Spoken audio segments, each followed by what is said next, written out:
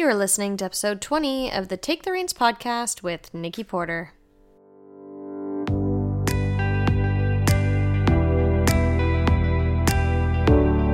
Welcome, and thanks for stopping by. You're listening to Take the Reins, a weekly personal growth podcast for horse owners. If you're invested in becoming the best version of yourself in all your relationships, both human and equine, this is the spot for you. Through our conversations, you will learn how to become a stronger communicator, leader, and deepen the connection you crave both in and out of the arena.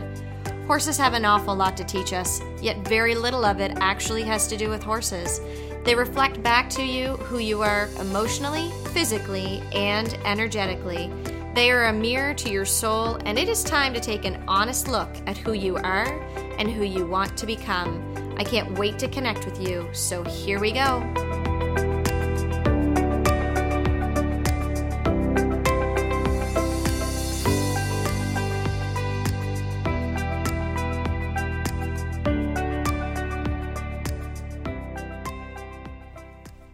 Hello and welcome to the Take the Reins podcast. Before we get into our interview today, I want to just touch base with you about the state of the world.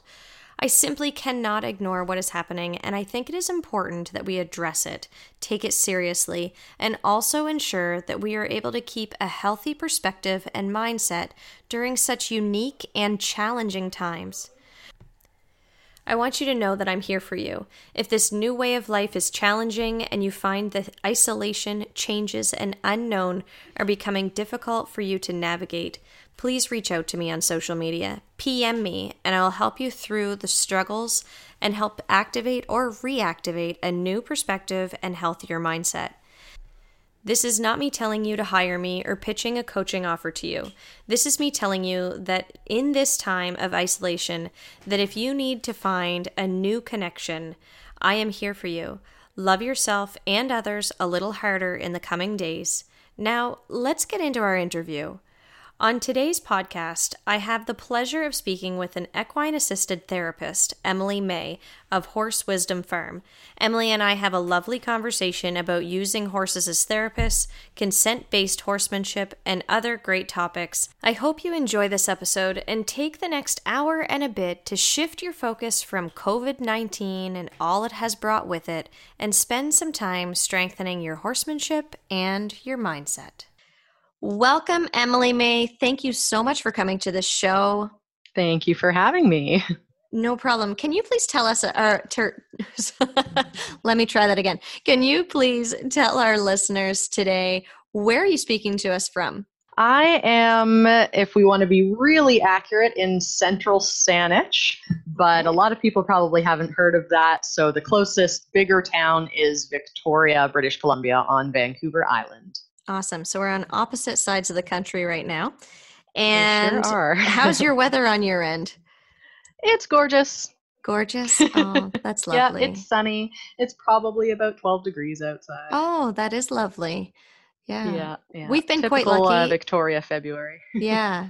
We're not in a typical Nova Scotia February right now. I think today was about 4 or 5 degrees, which was quite nice and sunny. So bad. we've had a pretty lucky winter so far on our end. It's been really nice to be able to work the horses and be able to be outside and not feel like we're gonna freeze to death. Yeah, I hear that. Most of what we have to worry about is usually just getting soaked, so Yeah. We're pretty lucky that way. Yeah, absolutely. All right, so our conversation today is really going to be centered around our ability to use our horses to be able to heal, and it's becoming more and more popular. I know that there's a lot of programs out there available for not only horse people, but also non-horse people.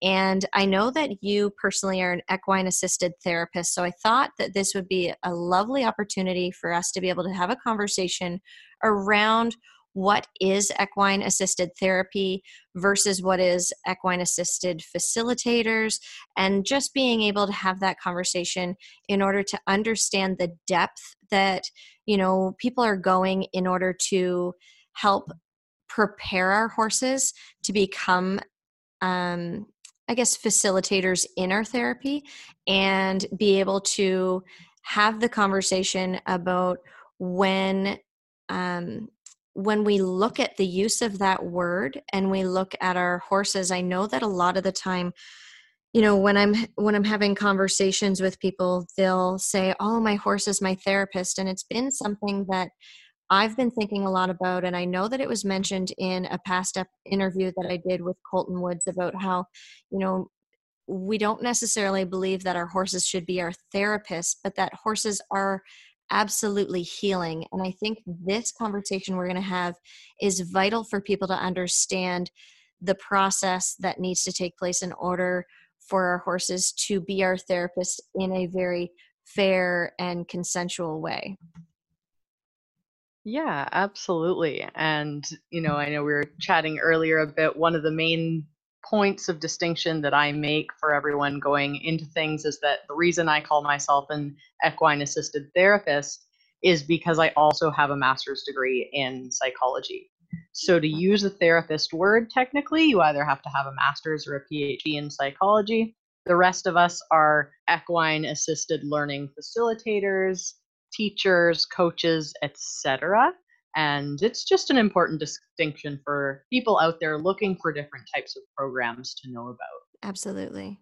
When we're talking about the equine assisted therapy or equine assisted learning facilitator, can you just give my audience a little background on where you got your education from, what kind of got you on this path, and then we'll talk a little bit more about the program itself. Yeah, for sure. So after I did the psychology portion of my education, first at UVic and then actually Yorkville, I went and obtained a FEEL certification, and that stands for Facilitated Equine Experiential Learning.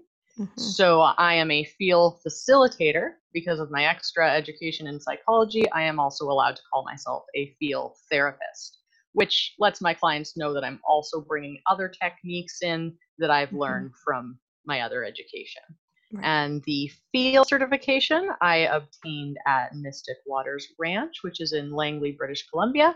They are a satellite campus of Horse Spirit Connections, which is over in Ontario.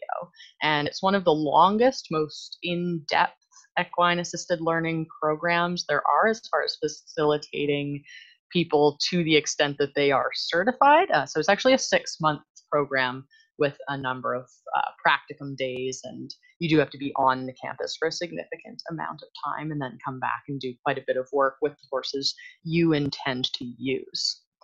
So they do actually ask you when you apply for this program, whose horses are you going to use? Do you have your own horses, etc.? Because it's important to have horses and train them alongside yourself as you're doing that certification program.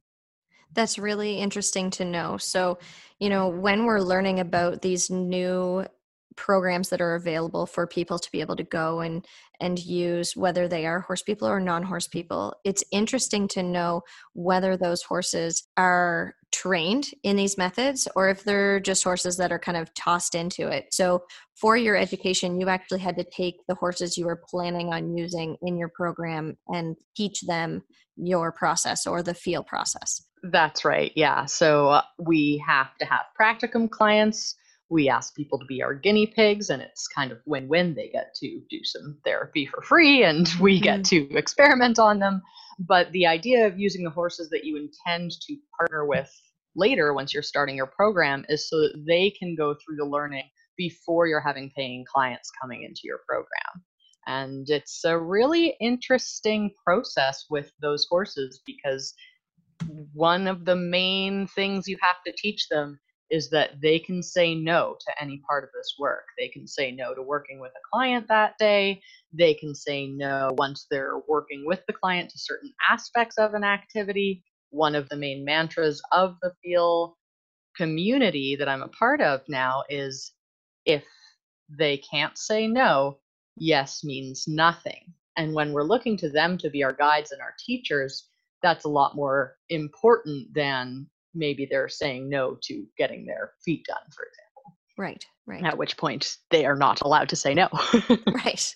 But So when it when it comes to the comes to, therapy work, right. yeah, So when it comes to their health and it comes to, really making sure that they're cared for in a proper way, then no isn't necessarily an option. There's, of course, I'm sure, an empathetic, yes, we will listen to you through this process, but you're getting it done, kind of like when we're handling our children.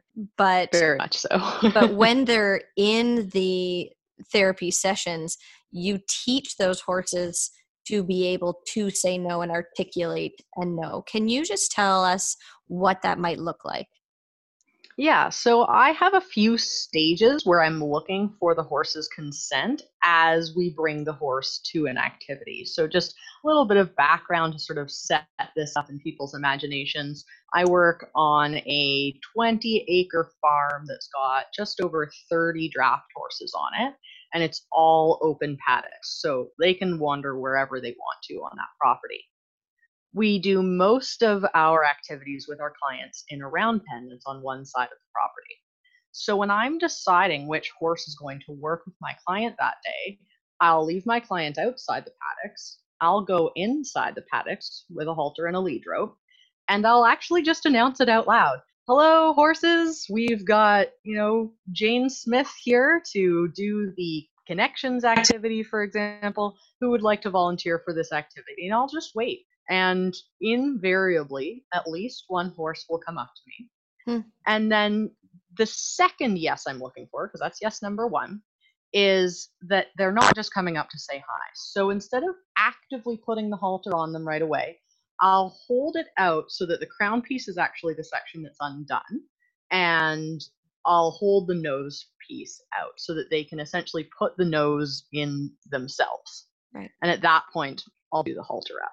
We never slide it over their ears because we see that as more of a dominance thing. Mm-hmm. So this is just one little piece of letting go of that relationship with your horses in a way.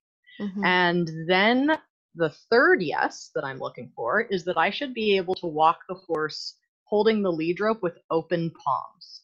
Mm-hmm. So I'll be holding on to their lead rope, but my hands will be open facing the sky so that if I walk and they don't walk super willingly with me, that rope would fall right out of my hands. Mm-hmm. And I want to see them walking in that willing manner all the way up to the round pen, which is a few hundred feet. And if any point, I mean, they could get right to the gate of the round pen at any point. If they turn around and start walking the other direction, I have to follow them and put them back in the paddock and ask a different horse. Mm-hmm. So I know that you've done a lot of education in order to get to the point where you are right now. Can you just tell us the mindset behind why this is so important? Yeah, so one of the differences between our work and some other programs is that we're not exactly, quote, using the horse to do an activity. It's not therapeutic riding, for example. All of our activities are on the ground. And it's not just about, okay, learn how to lead the horse on the lead rope and that will give you confidence boost. Mm-hmm. It's a little bit more recognizing of the ability the horse has to pick up on your energy and reflect that energy back to you. So the idea is that horses need to be taught that they have a voice and that we accept their voice, not just about themselves. It's not just, oh, I don't feel like working today, but it's also, oh, you're telling me something that I haven't seen in myself, and I'm actually Mm-hmm. willing to listen to you about that. So, in teaching them these little choices, such as, are you interested in coming to the round pen to work with us? We also teach them that we're listening on a deeper level. And we actually change the language around a lot of certain words. We always do our best to say, for example, your horse partner is going to help you do XYZ rather than, okay, now we're going to use the horse to teach you this. Mm-hmm. So it's really recognizing the horse as an equal partner, as the teacher, as the therapist. And honestly, this work has started convincing me that magic exists a little bit because some of the things the horses do are really weird. And I don't know exactly how they figure out how to do this work in a highly communicative way with my clients. Right. What we do know is that when we give them choice, they seem to start speaking up a lot more when it comes to looking inside us and telling us what we need to be focusing on. Right. Interesting.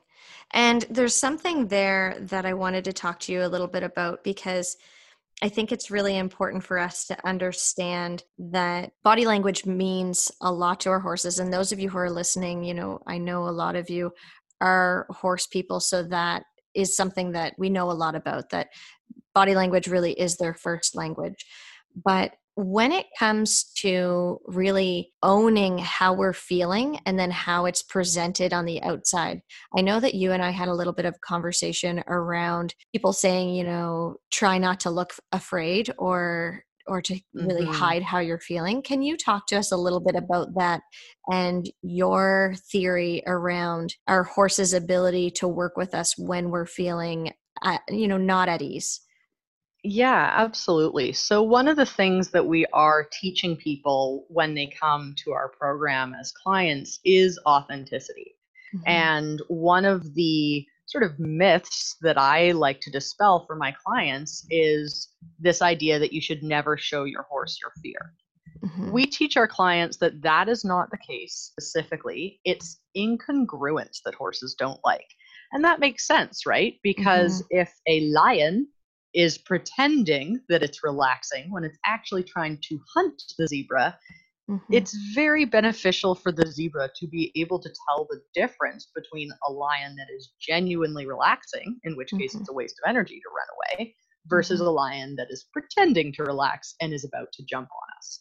So, or on the zebra. So, the idea of teaching people to be authentic with horses is from an evolutionary standpoint, where what makes them nervous is when a being is attempting to hide their natural state. So Mhm. fear is a perfect example because we do have people that have never worked with horses before, and my biggest horse is 19 hands, so they can be intimidating. Mhm. And I say to them, if you're feeling fear as you approach the horse, say it out loud. Get it out there. Be authentic. Say, "Hey, horsey, I'm just feeling a little bit scared as I approach you right now." And the fact that they're now walking up to the horse in a more congruent way will allow the horse to relax. And in that setting, I've never seen a horse get nervous. It's when we approach the horse with a smile, but we're so scared our heart is beating out of our chest. The horse Mhm. can sense that heart rate and they're wondering, why are you smiling at me when your Mhm. body is saying that you're terrified? Mhm. And something I notice in the round pen, it's a 60-foot round pen, so they have a lot of room to walk away from the client. They're at liberty in there with the client. And what I find really interesting is you mentioned connection before. One of our first activities is called the connection activity. And if people are not being authentic as they're attempting this early activity with the horse will usually be completely uninterested in that person. They Mhm. won't necessarily become skittish because I work with draft horses. They're pretty calm most of the time, but they'll just kind of slowly wander away, go around and smell things, maybe try to reach for the trees and eat some leaves or something like that. But as soon as the person does their best to ground themselves and really show their true emotion in that moment, that's when the horse almost always joins up with them and engages in that connection that so many people are hoping to experience when they come to the farm. Interesting. So, can you walk us through a typical equine assisted therapy session? So, I know that you've Yeah. talked a little bit about it already, where you go out to the pasture and you really look for that consent. But what does the overall picture look like? Yeah. So when you first arrive on the farm, we do a lot of verbal prep for the client. We teach them about body language, and we also get into the science of why our work works a little bit. Hmm. I won't do a huge deep dive on that, but we talk about the size of a horse's heart, the electromagnetic energy it puts out. An amazing resource is the Heart Math Institute for Hmm. anyone who wants to know Absolutely. more about that. And so we talk about how just being in the horse's presence is actually very calming and grounding. But we also talk about our consent piece and again, body language, so that once the horse has agreed to the activity and they're in the round pen with me, the other thing that we can only do with the horse's consent is touch them. Hmm. So we train our clients to read the horses in a way that they're only coming into their personal space and help them learn where that is and only touching them if the horse is accepting that. Hmm. And that would actually be the second activity we do. The first one after this little setup is always called Meet the Herd. And that is a silent activity. There's no talking and no touching of the horses. And you ask people to journal about the horses they see and use their gut instinct to guess facts about the horse. Hmm. We give them some prompts, like, some of the easy things, if you can't think of anything to write, is, do you think the horse is male or female? Do you think they're dominant or submissive in the herd? Do you think they're a horse that's still working or a horse that's retired and doing therapy full time? Do Mhm. you think that they are a certain type of healer? So some horses really like to comfort, other horses really like to challenge, for example. And we just tell people to do a free association activity. And the idea is getting them in touch with their gut instincts. And what Mhm. comes from this activity either is maybe you're better with your gut instinct than you thought, or maybe you got absolutely everything wrong. And now we have a benchmark so that we can go back and see if you can improve this ability when we've done a couple sessions. So Mhm. that one is completely outside paddocks. That's the first activity. And it gives people an opportunity to observe their body language for a little bit as well and apply what they've just learned inside a room to the actual horses. Mhm. And then the second activity is the connections activity. So as I described earlier, I'm the one who asks the horses, who's going to work with us and come to the round pen. Almost every client will tell you, or whoever they're talking to, that they were really scared that none of the horses would choose them. Hmm. First of all, I've never had that happen. Interesting. Second of all, if that's happening, that is a huge learning point. Something is going on in that client. And it's not just fear. We've got lots of people with horse phobias or fears about the horses come to the farm. So if every single horse is walking away, there's a really interesting factor to talk about there. But that's off into the weeds a little bit. So we get into the Mhm. round pen. I've taught the person how to approach the horse in a very gentle way, which means that you're making sure you are breathing, making sure your facial expression is reflecting what you're really feeling inside. And if you might struggle with that, just say your emotions. You don't have to say them loud enough for me to hear. You're saying it to the horse. And then again, the client has the opportunity to pet the horse or touch them if the horse consents to this. Mhm. And we find the client really does need to be calm and grounded for the horse to want that touch. And usually, what I find is the people that struggle with needing to touch the horse, like, I came here to touch a horse and I really want to touch a horse, I don't care what it says. It's always the horses that don't like touch that will volunteer for that client, Interesting. which is really fascinating to me. And Mhm. then once they're in that personal space with the horse, we give them about 10 minutes to enjoy a connection. And most horse owners know what this is without knowing that that's what we call it. It's that moment when you feel really connected to your horse and you tend to see signs of relaxation in your horse as well. Your foreheads might connect. The horse might put their chest up against yours. Again, we have really tall horses, so it's really easy for them to touch our hearts with theirs, essentially. Mhm. So they really like that sort of around the neck and withers hug from a person that's in the right state.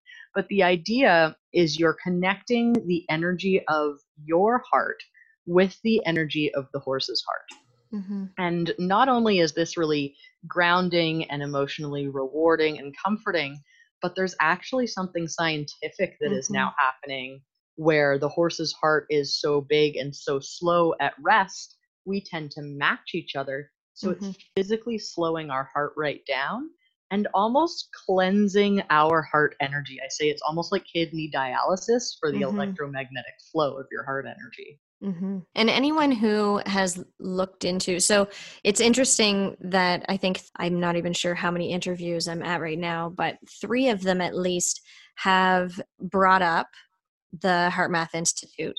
Now, Awesome. when I'm I glad to was, hear it. I think it was 2017, I went to a clinic and there was a woman there who was from Australia and she was supposed to go home and she ended up just on a whim staying.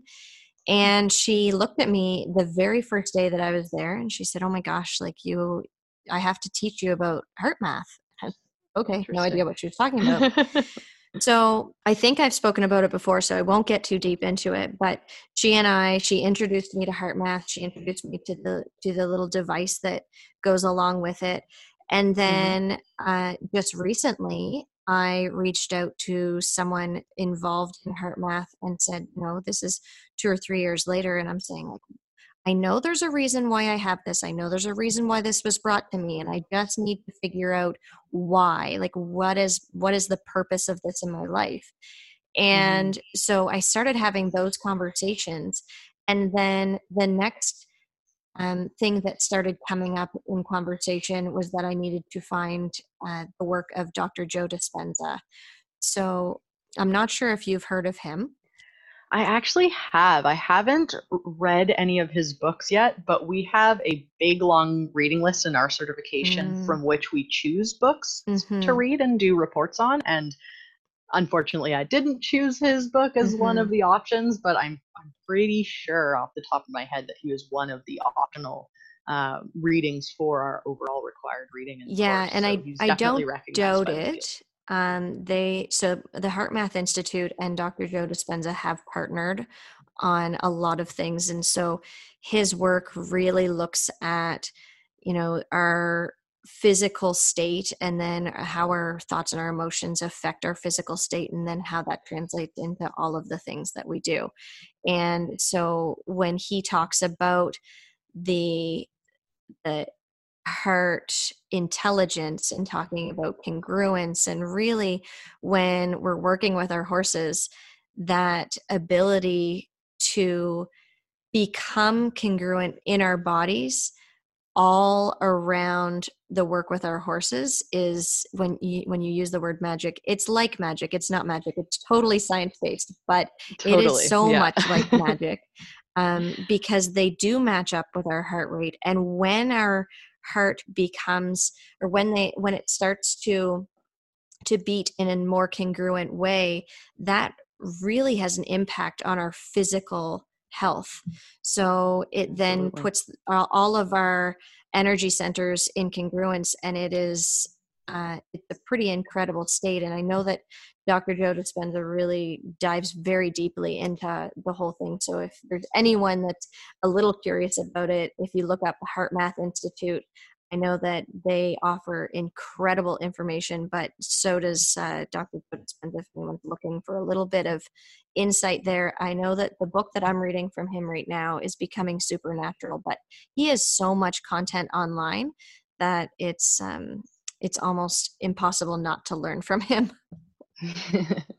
Yeah, and what you were saying really ties into one of the things we're teaching. You mentioned heart intelligence. So a Mm-hmm. big one of the offerings that we are sort of advertising to our clients is getting people more in touch with the intelligence of their heart, getting Mm-hmm. people more in touch with the intelligence of their gut, not only to enable them to be congruent, but to improve decision making too, which is Mm-hmm. something as a counselor, so many of the people that say they need counseling, whether it's for PTSD, depression, anxiety, almost always on, say an intake interview questionnaire, people will say, one of the things I struggle with is making decisions, whether Mm-hmm. it's they have a really hard time making them in a timely manner, or whether it's they make decisions that they later wish they had maybe done differently. Mm-hmm. I do also teach people to let go of regret. So I don't want to say, making decisions that you'll regret, but a huge part of it is that we have been trained to ignore the intelligence of our heart and our gut and Mm-hmm. see them as, the heart is a pump, the gut is a processing plant, and the brain makes all of our decisions. Right. And now we're really learning that they're a little bit more of a team than that.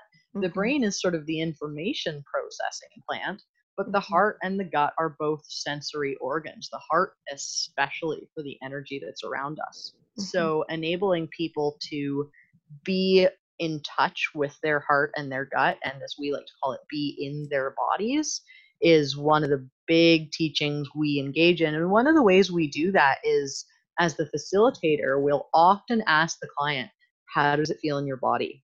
Mm-hmm. So we might ask them to do a body scan before they work with the horse, where we lead them through a sort of a meditation where they're breathing and they're checking in with every part of their body, just noticing any sensations that are there, not trying to let go of them. It's not a breathe it out kind of a thing. It's just notice what you're feeling in your body. Because some people never do that. Mm-hmm. Then they go in with the horse. We ask them, how's your body feel now? Especially say somebody says, oh, the biggest sensation I'm noticing was in my gut. Okay, how does that sensation feel or change once you're in with the horse for the first time? What about when the activity is complete? And you'll see all of these shifts in people's bodies. And this helps them to become more aware of when they're having a gut instinct about something in day to day life that might be their body raising a really big flag about something that they should either be avoiding or chasing as part of chasing their dreams. And I think it all comes down to, and not all comes down to, but it largely comes down to trust.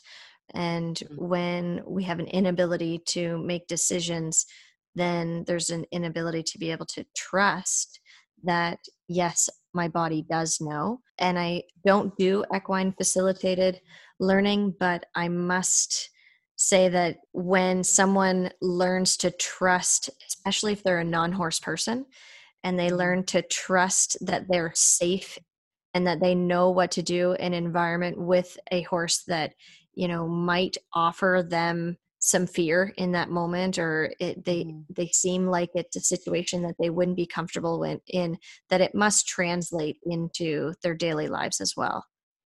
Absolutely. And we do engage in a discussion period of time after all of the horse activities to make sure that people are able to take the learning they've experienced in a Mm-hmm. session out into the world. Mm-hmm. Because as much as I would love people to just come to me 3 times a week for the rest of their lives, I'm not doing them a service if Right. that's what they need to keep going or keep thriving in life. The Mm-hmm. best counselors out there will never see their clients again after a certain period of time. I mean, Right. some clients might come back for checkups and that's great, but Mm-hmm. as a counselor, my goal is for my clients not to need me anymore. So that Right. discussion period is really important for getting people to lock the experience in. That's why we take them back into their bodies and ask them questions about how it felt. And it's also an opportunity for us to ask questions like, how could you apply what you just learned into XYZ that you talked about struggling with on a day-to-day basis? Mm-hmm. So it's absolutely about coming and getting the healing from being in the horse's presence, but it's also about learning things that you can take home with you. And one of the scariest things in the world is making decisions with your gut if you've never done that before. Mm-hmm. I like to tell people I come from a very long lineage of lawyers. So I was brought up that the way you make a decision is you make a pros and a cons list, you Mm-hmm. reason through everything. And I would never say that I was a bad decision maker, but it would be grueling for me. I would spend days and days making decisions and I would fret about it all day long until the decision was finally made. And then I'd wonder constantly if I'd made the right Mm-hmm. one. And once I started making the decision with the help of my gut and sometimes with the help of my horses. Sometimes, if my gut isn't being very helpful, I will literally just ask the horse, and I'll tell you how I do that. It started becoming a much more peaceful process for me to make decisions. And Mm-hmm. I'm hearing that feedback from my clients as well, that now they can make a decision really quickly and that they've never second guessed those decisions, then that the best decisions they tend to make are the ones that they are making once they've learned to use their gut or the help of the horse to do so. Mm-hmm.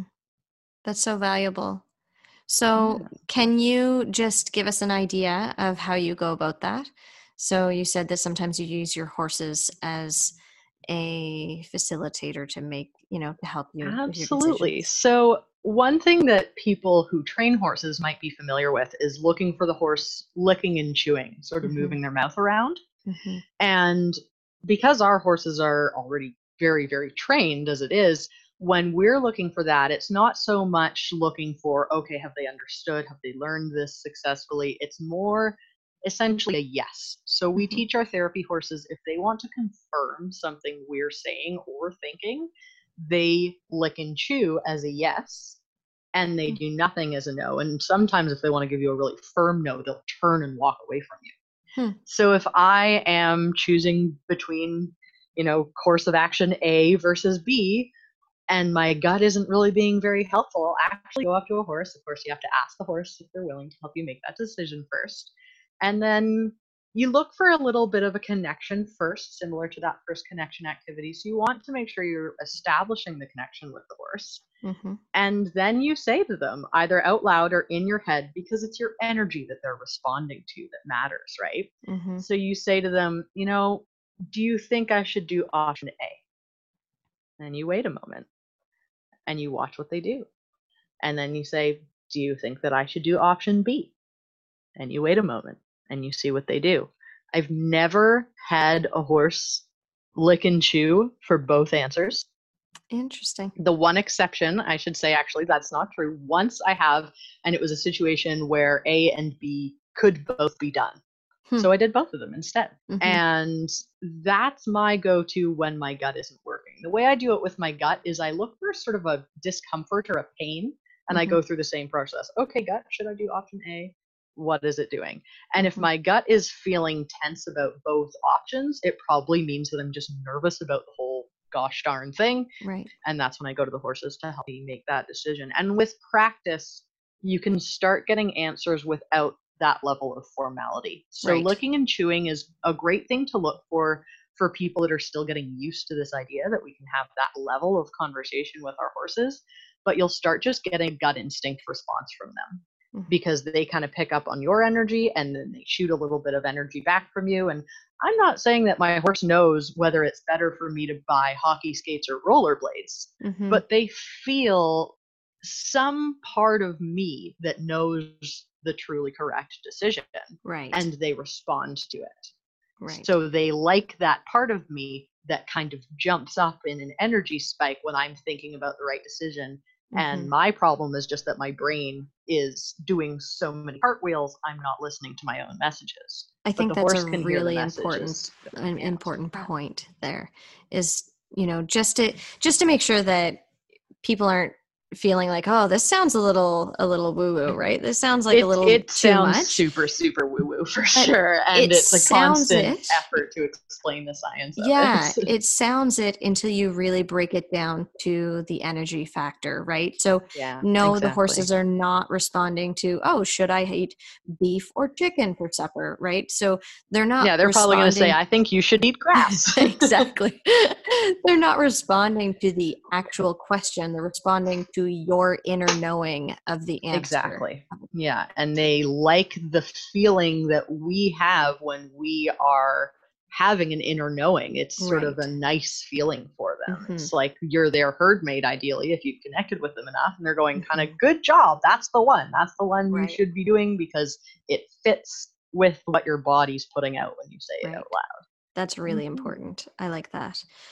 Okay, so I do have a question, and this might be our last question because I have a feeling it's gonna, we'll probably dive into it pretty deep. But as a horse owner or rider, can we use the equine-assisted therapy techniques to work on self-improvement with the help of our own horses? So I'm going to give you a really annoying answer, which is problem. Yes and no. Beautiful. And I will explain where the answer is yes and where the answer is no. Okay. So we can't really teach a, competitive jumping horse, competitive dressage horse, the full out feel therapy program because it's so important for those horses to learn to say no. And we need to always honor that other than the exception of their health. So we call this a social contract that we establish with our therapy horses. We tell them, you can say no to absolutely anything other than getting your feet done, getting your shots from the vet. Those you still have to do because it's your health. But we teach them actively how to say no, because then when you say, should I buy rollerblades, they need to know that they don't have to say yes to something that you're asking of them, right? So you don't really want to teach this very active ability to say no to a competitive sport horse, because if you've paid a bunch of money for a show and you go to your horse that day and the horse says, well, I don't really feel like doing a show today, if you're really honoring the social contract you've established in this new way with your horse, you have to go, okay, well, I guess I'm just out my deposit and that's that. We're not going to the show today. However, that doesn't mean that you can't engage in some levels of learning with your horse on the level that is similar to experiential learning that we teach with our horses. So Right. one thing that I think is really valuable for any horse owner to experience if they're not already doing that on a day that they don't have to do a show, that they do have all the time in the world, maybe they don't need to ride that day, that they approach their horse in that consensual manner. Mm-hmm. Because you don't have to let the horse walk away from you every single time if you're not committing to the field therapy work with clients coming to the farm and that becoming the horse's full-time job. So experiencing what it's like to interact with your horse in a consensual basis Mm-hmm. sometimes can be really valuable, and the horse will be able to differentiate your energy on a day that you're coming to connect with the horse versus a day you're coming to ride. Mm-hmm. It helps to say it out loud so that you are making sure your energy is as non-confusing as possible. Mm-hmm. But it's pretty easy for the horse to tell, okay, she's really quiet and slow and she just wants to connect with me today, versus, okay, I see the saddle, they're walking pretty quickly, we're grooming quickly, and I would Mm-hmm. actually make a difference in your energy on purpose on those days. Mm-hmm. So if I've decided that sometimes I'm going to come and just be with my horse and benefit from that interaction, and sometimes I'm going to ride, I'll kind of, all right, horse, we're here to ride today, ba, ba, da, ba, and that'll be sort of the tempo of my energy compared to, hey, buddy, I'm just here to connect with you today. And Mm-hmm. engaging in that process where you only touch your horse if they don't lean away from you. You give them enough room that they can walk away easily.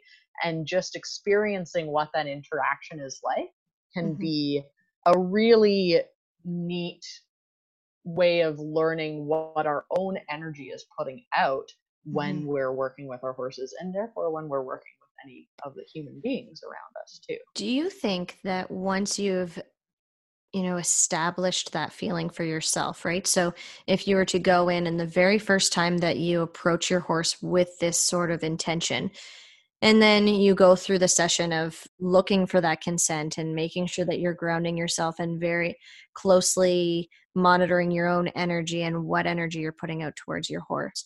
Do you believe that eventually you could combine those two things? So, where you know that when you go to your horse, you are able to ground yourself and present a calm, connecting energy, but also have it be productive in the sense of riding and training at the same time. Absolutely. And I would say it would make everyone a better rider. And I would Mhm. say there are a lot of riders out there saying, oh, I always do that every time I see my horse. Mhm. So I think there are a lot of people out there that are already engaging in this very sort of gentle, consensual interaction. Mhm. It's more of the really big specifics that you wouldn't want to teach Yes, a absolutely. competitive horse. And I keep using that competitive word for a reason, and I'll Mhm. get back to that a little bit. For example, if you have a horse that you're using to compete with, you don't want to teach the horse that it's okay to walk away from the halter, or that Right. once they're on a lead rope, they can turn around and walk the other direction from you, Right. or be the leader in the field and tell you Mhm. where to go, because Mhm. these are things that in a certain situation could cause Mhm. problems for safety. And again, we're going to the show today. That Mhm. said, I ride the horses that I work with for therapy. Mhm. The difference is between me and, competitive showing scenario is that I go to the farm with the intention to ride, knowing that the horse might not want to ride and I might have to Right. get a different horse, or I might not be able to ride that day at all. Mhm. So I think that as long as you're staying away from the real specifics of, you don't have to let me put your halter on, you Right. don't have to walk with me on a lead rope in Mhm. a sort of submissive manner, and Mhm. you're more just focusing on the connection, that is a skill that I believe everyone that works with horses can really benefit from working Mhm. on. I think it'll benefit their horse. I think it'll benefit them in their riding or horsemanship career. And again, learning things that will benefit them in their day to day life, because the way we Mhm. approach human beings is often very similar to the way we approach our horses. And if Absolutely. people are having trouble with the way human beings respond to them, they Mhm. should ask themselves, what's their interaction with their horse like? And it could Mhm. be really helpful to understand why human beings are responding to them in a certain way. And the decision making thing too.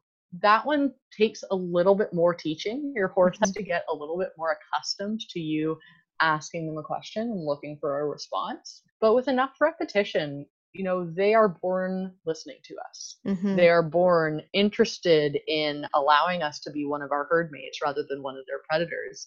And they love answering our questions for us. And that's something, again, you can do without creating the safety hazard of teaching your horse that they don't have to let you put halter on them. Right. I think it must be very important for these horses that become a part of these programs, that if they were to not be in the program anymore and end up in someone else's hands or end up for sale, it would be very important for that history to go with the horse. I'm actually really glad you brought that up, because one of the things that we are taught now, of course, there can always be extenuating circumstances. We're not naive to this, but one of the things that we are taught with these horses is once a horse is a trained field horse, they're a field horse for life. Yeah. That doesn't mean you can never ride them again. Doesn't mean you can never do anything else with them again. But it does mean that you should be committing to own that horse for the rest of your life. Of course, extenuating circumstances can come up, but this is one of the reasons we have the field community. We all have each other's phone numbers and contact information once we are certified. So we are strongly, strongly encouraged that, if our house burns down and all of a sudden our life is just really challenging and we can't keep our field horses anymore, find someone with the same training to adopt your horses is absolutely the first choice. And if that is impossible, you really need to look for somebody who understands what this horse's training is, because it's not to say they don't have training, but that horse will be mortified. They've seen it happen. If you suddenly take them back to, no, your job is to submit to me and do everything I say, even if I'm doing it in a gentle manner, I am dominant and you are not my equal, you will have some behavior problems from that horse. So that's something that happened very early on in the development of these programs. And it's something that the communities recognized. You have to really, really commit to that. And quite frankly, it's why I love working with retired horses, because I'm sort of keeping my horses and myself safe from unforeseen circumstances, in that worst case scenario, if something terrible happened and I couldn't be a part of their lives anymore, there's not that much life left for them to live, basically. And it's very likely, sadly enough, that I will see all my therapy horses die one by one before anything terrible like that, knock on wood, because I'm starting the work with these horses. I mean, our horses are stupidly old. So a lot of my therapy horses are, 28, 29. Our oldest horse is 33 years old right now. So it is a really important factor to be very serious about your commitment to this work. And tying into that, because a lot of people are curious, like, well, if they have to be able to say no, how do you go on a trail ride safely? What if you say, stop at this red light, and the horse says, I don't want to? And that brings us back to the social contract idea. Just like the horse has to let the farrier do their feet, when we go to the horse and say, do you want to go on a trail ride with me? And we do a similar thing to what we do when we're asking them if they want to come up to the round pen for client work, and then slowly put the saddle on, watch their body language as we're doing all of that. The social contract understanding there is, okay, you have consented to the activity of a trail ride, which means that when we are doing this activity, I am the boss, because I don't want either of us to get T-boned by a truck. So it is very possible to have a horse that you work with in all sorts of different ways and work with in this sort of feel-based perspective. It's just sort of drawing a line of how structured is what you're doing with your horse. For example, I've talked about the shows a lot, and how far are you taking their teachings? For example, not needing to put their face through a halter. And, still, they got to put the halter on for the farrier. So they do still, end up with the teaching of sometimes I will be the boss. And for safety too, right? Right. As much as they have to consent to touching us, it's Mm-hmm. also important that we consent to their touch. Mm-hmm. So if my 2,000-pound draft horse steps on my foot, I'm not going, oh, honey, could you please back off? Right. I would prefer you. I get off my foot right now, because now that horse has crossed my boundary and is, putting me in an unsafe situation. So a lot of it is sort of common sense based. And again, trusting your gut, because that's what we're doing. So one of my questions, because I work on a farm where there are both retired horses, which are my fully trained therapy horses, and full-time working horses that are a part of a company and are working animals, I had to go to my professors and say, what do I do when all the therapy horses say no? And I have a working horse adamantly volunteering for a client, because I know that in general, you're not supposed to work with horses that have sort of solid commitments like shows or work of sorts, etc. So what do I do when these horses, I'm supposed to listen to the horses? That's what I've been taught. This horse is saying I'm the one to work with the client, but I've also been taught by the humans, don't use working horses for the field work. And they said, what do you think our answer is going to be? And I said, trust my gut. And they said, yep. So I have my working horses on the same farm volunteering for this work, and I'm okay with them volunteering for the work. It's just really important that I don't rely on them as a full-time therapy horse, because we don't want to 100% teach them. You get to say no absolutely whenever you want, in the way that I've taught my retired horses that mantra. Yeah. And it's interesting because, aside from the horse becoming quite insulted by a change in approach, there's also the other side of it that they could be, looked at as disrespectful or absolutely, right? So sure. It's like, this is a bad horse, this is a poorly trained horse, and you might give yourself a bad reputation too. You might end up with people thinking, oh my god, these field facilitators, like they don't know anything about horsemanship, because I got a horse from them and he wouldn't listen to me. So it's really, really important. Fortunately, this work tends to be so successful from the financial side of things. Like, people really are interested in becoming our clients. So fortunately, it's not something that many of us have had to deal with recently, but it is partly because their applicants are kind of grilled. Like, is this your life work? And they do really encourage people to have a significant amount of life experience. That doesn't mean they can't be a younger person, but just did you have a lot of, character building life experiences to know that this is your calling, this is something you want to do for the rest of your life, or at least the rest of your horse's life, so that you're not ending up with this situation where, like you said, the horse could be seen as misbehaving or naughty or bad or poorly trained. We had a horse come into a clinic of ours once that, he was presenting some pretty interesting behaviors. And after working with him a few times, we actually discovered that he was trick trained. So the behaviors that he was presenting, I have seen this before, were really intimidating, right? The person on the end of the lead line, very rightfully so, was quite intimidated by his behaviors and trying to say like, oh, this isn't really what I want my horse to be doing. But he had been trick trained. And so she was asking him to do things and triggering these responses that looked aggressive. Giving him aids she didn't even know she was giving him.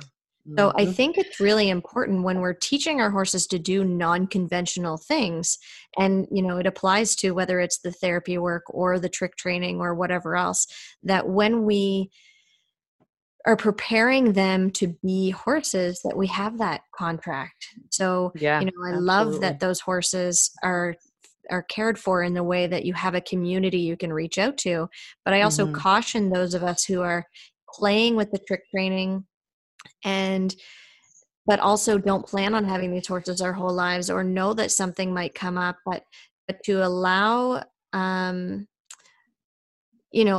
people that are going to be owning them, or make sure that story follows that horse Yeah, throughout their history, absolutely. so that they're not misunderstood and then mistreated as a result of someone else's choice. Yeah, no, for sure. I mean, I met a mini horse once, and thank God it was a mini, Mm-hmm. who had been taught to shake a paw Mm, on command, right? And so mm-hmm. you reach your hand out to the mini, and the mini would shake. But what it Mm-hmm. looked like to somebody who didn't know that horse had been trained on that trick, it looked like striking out. Right. And whether it was the intention of you taught me to do this and I get a treat, or the intention of striking out, the result is the same if a little Mm-hmm. kid, especially, or an adult, is around Mm-hmm. that horse and they're trying to get treats because they know that what's Right. basically striking out is something they've been rewarded for. So, Yeah. not only when it comes to what will it be like for this horse if I have to rehome them one day, but taking that caution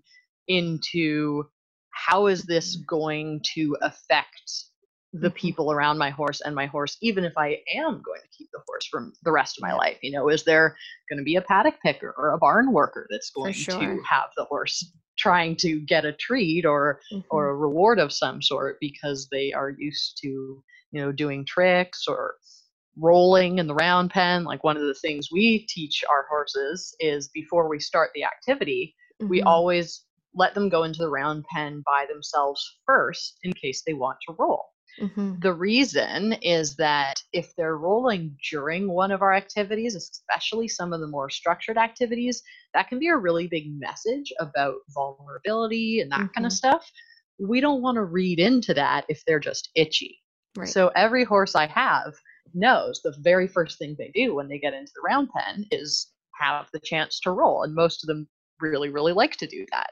Mm-hmm. If I just sold those horses off to a person who wanted them to see the pen as a place that they work, they're going to get really annoyed with those horses. And Mm-hmm. horses are going to be really confused. So, not just for safety, but for the horse's emotional well being and understanding of, well, I used to see a round pen as a place where first I get to roll, and then I get to have this really nice spiritual connection with a client, and then maybe I get to do some weird activities in here. Mm-hmm. None of them get worked in the round pen for exercise for that reason. So Mm-hmm. even though I don't ever intend to, see those horses go to another home, I'm also thinking about what's the congruence on a day-to-day basis. And if I need to exercise my horses, I'll bring them into the ring, I'll take them on a trail ride, I might even hitch them up and drive them around if they're getting really, really chubby.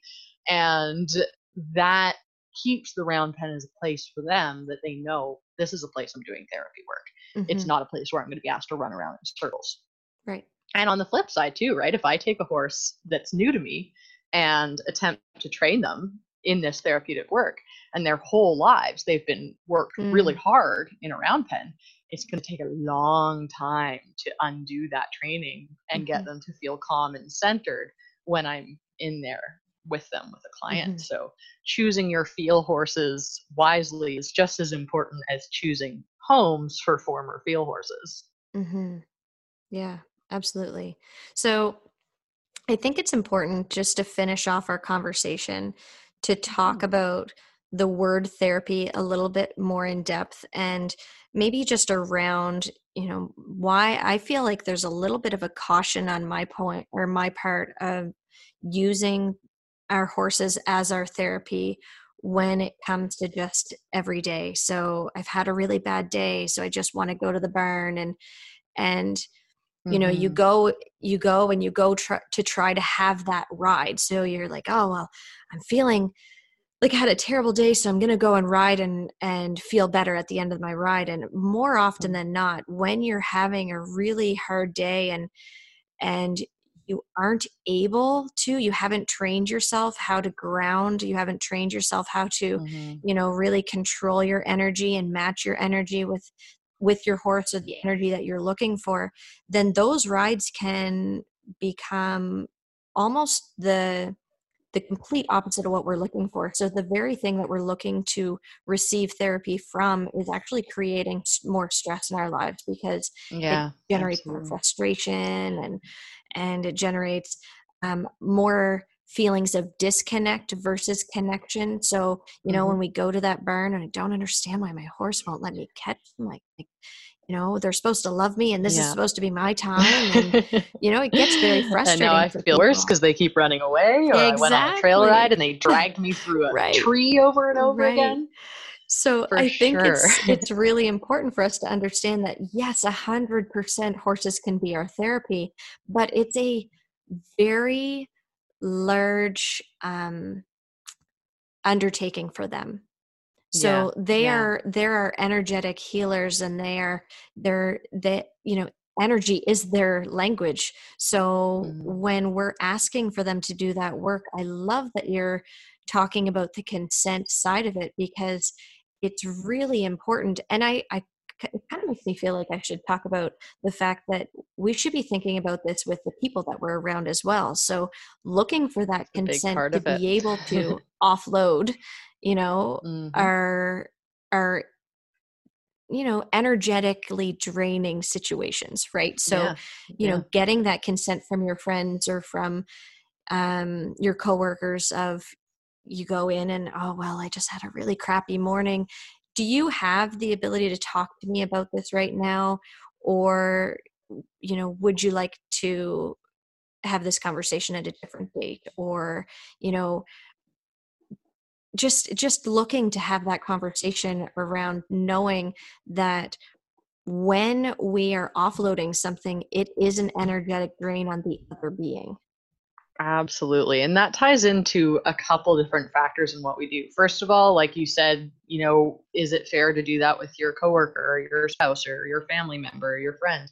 That is absolutely one of the takeaways we're sending people off with. I Mm-hmm. mentioned it briefly in a non-specific context before about how are other people responding to your energy.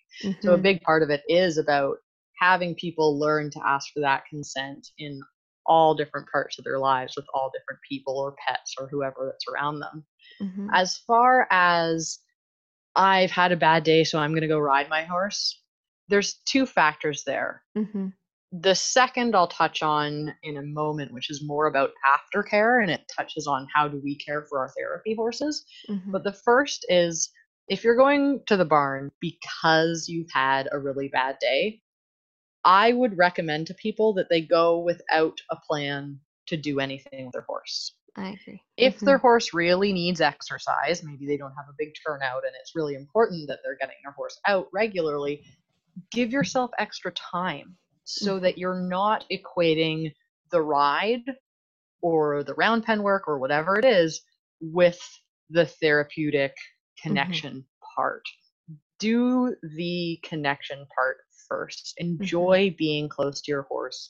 Mm-hmm. And also look for it at a distance. If your horse is running away from you because your energy is all crazy, stop chasing them. Mm-hmm. Stay still.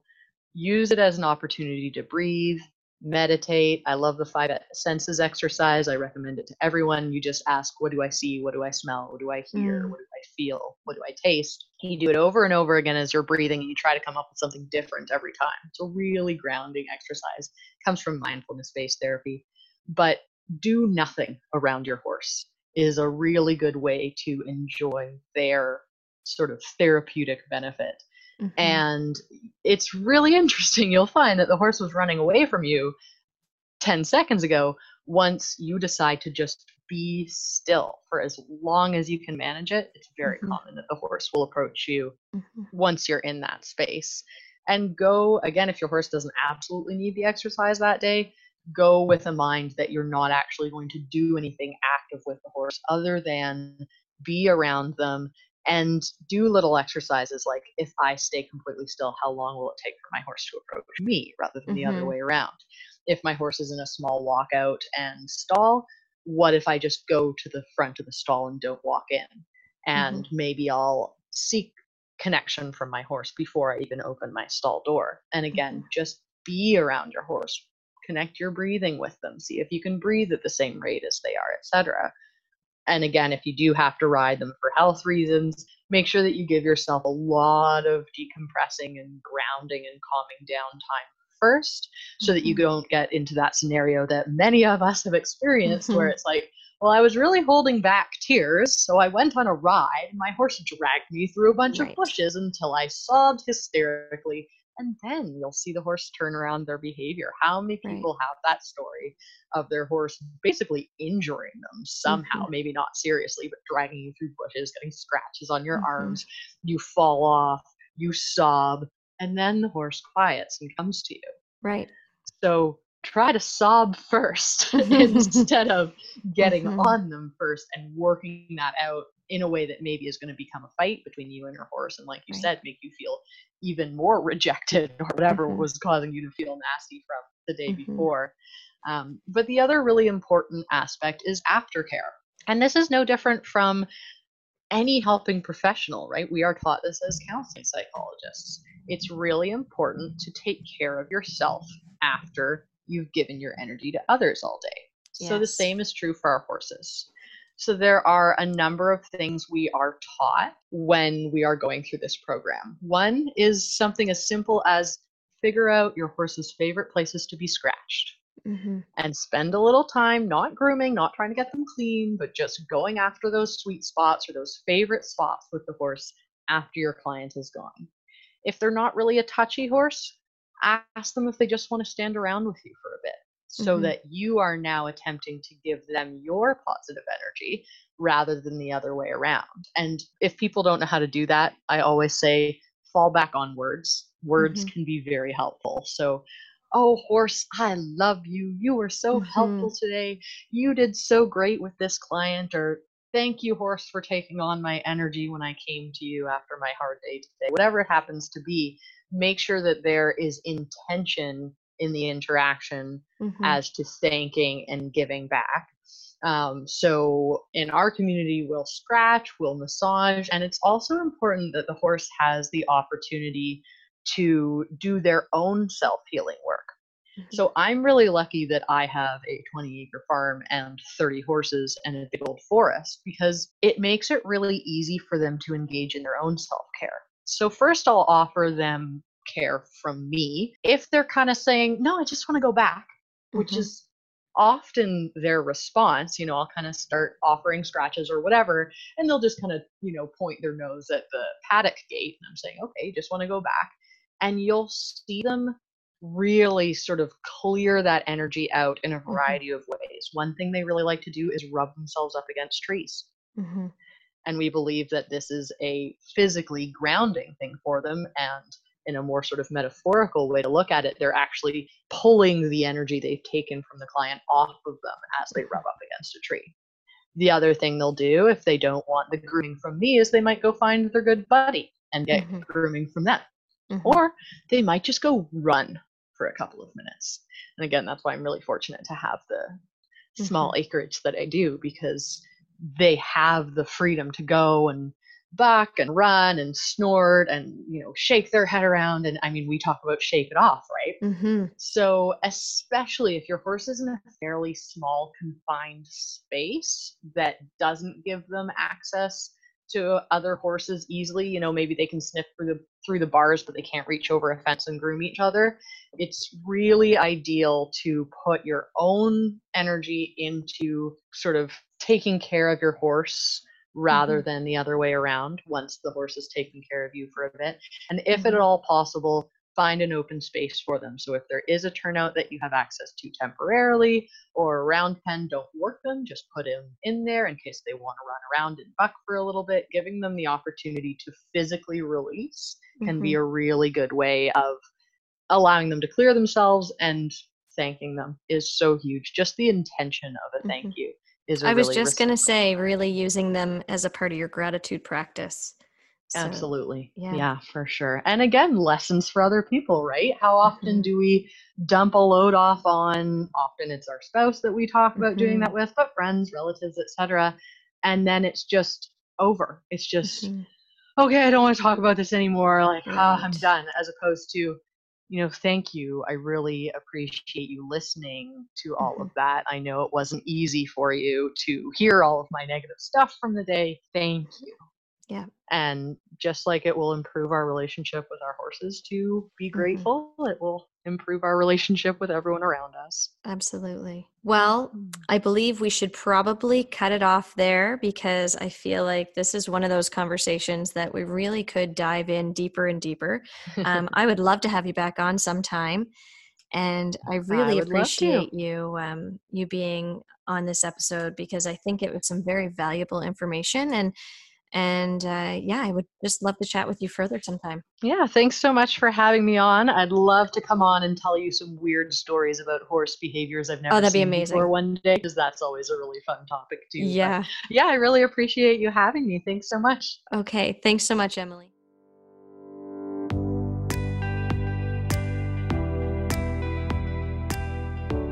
Well, that's it for today.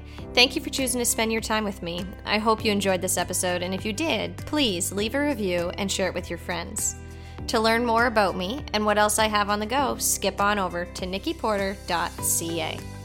Thanks again for listening, and we'll connect again next week. Until then, remember, you have the power to take the reins and live the life you've always wanted. You just have to step into the arena with an open heart and an open mind.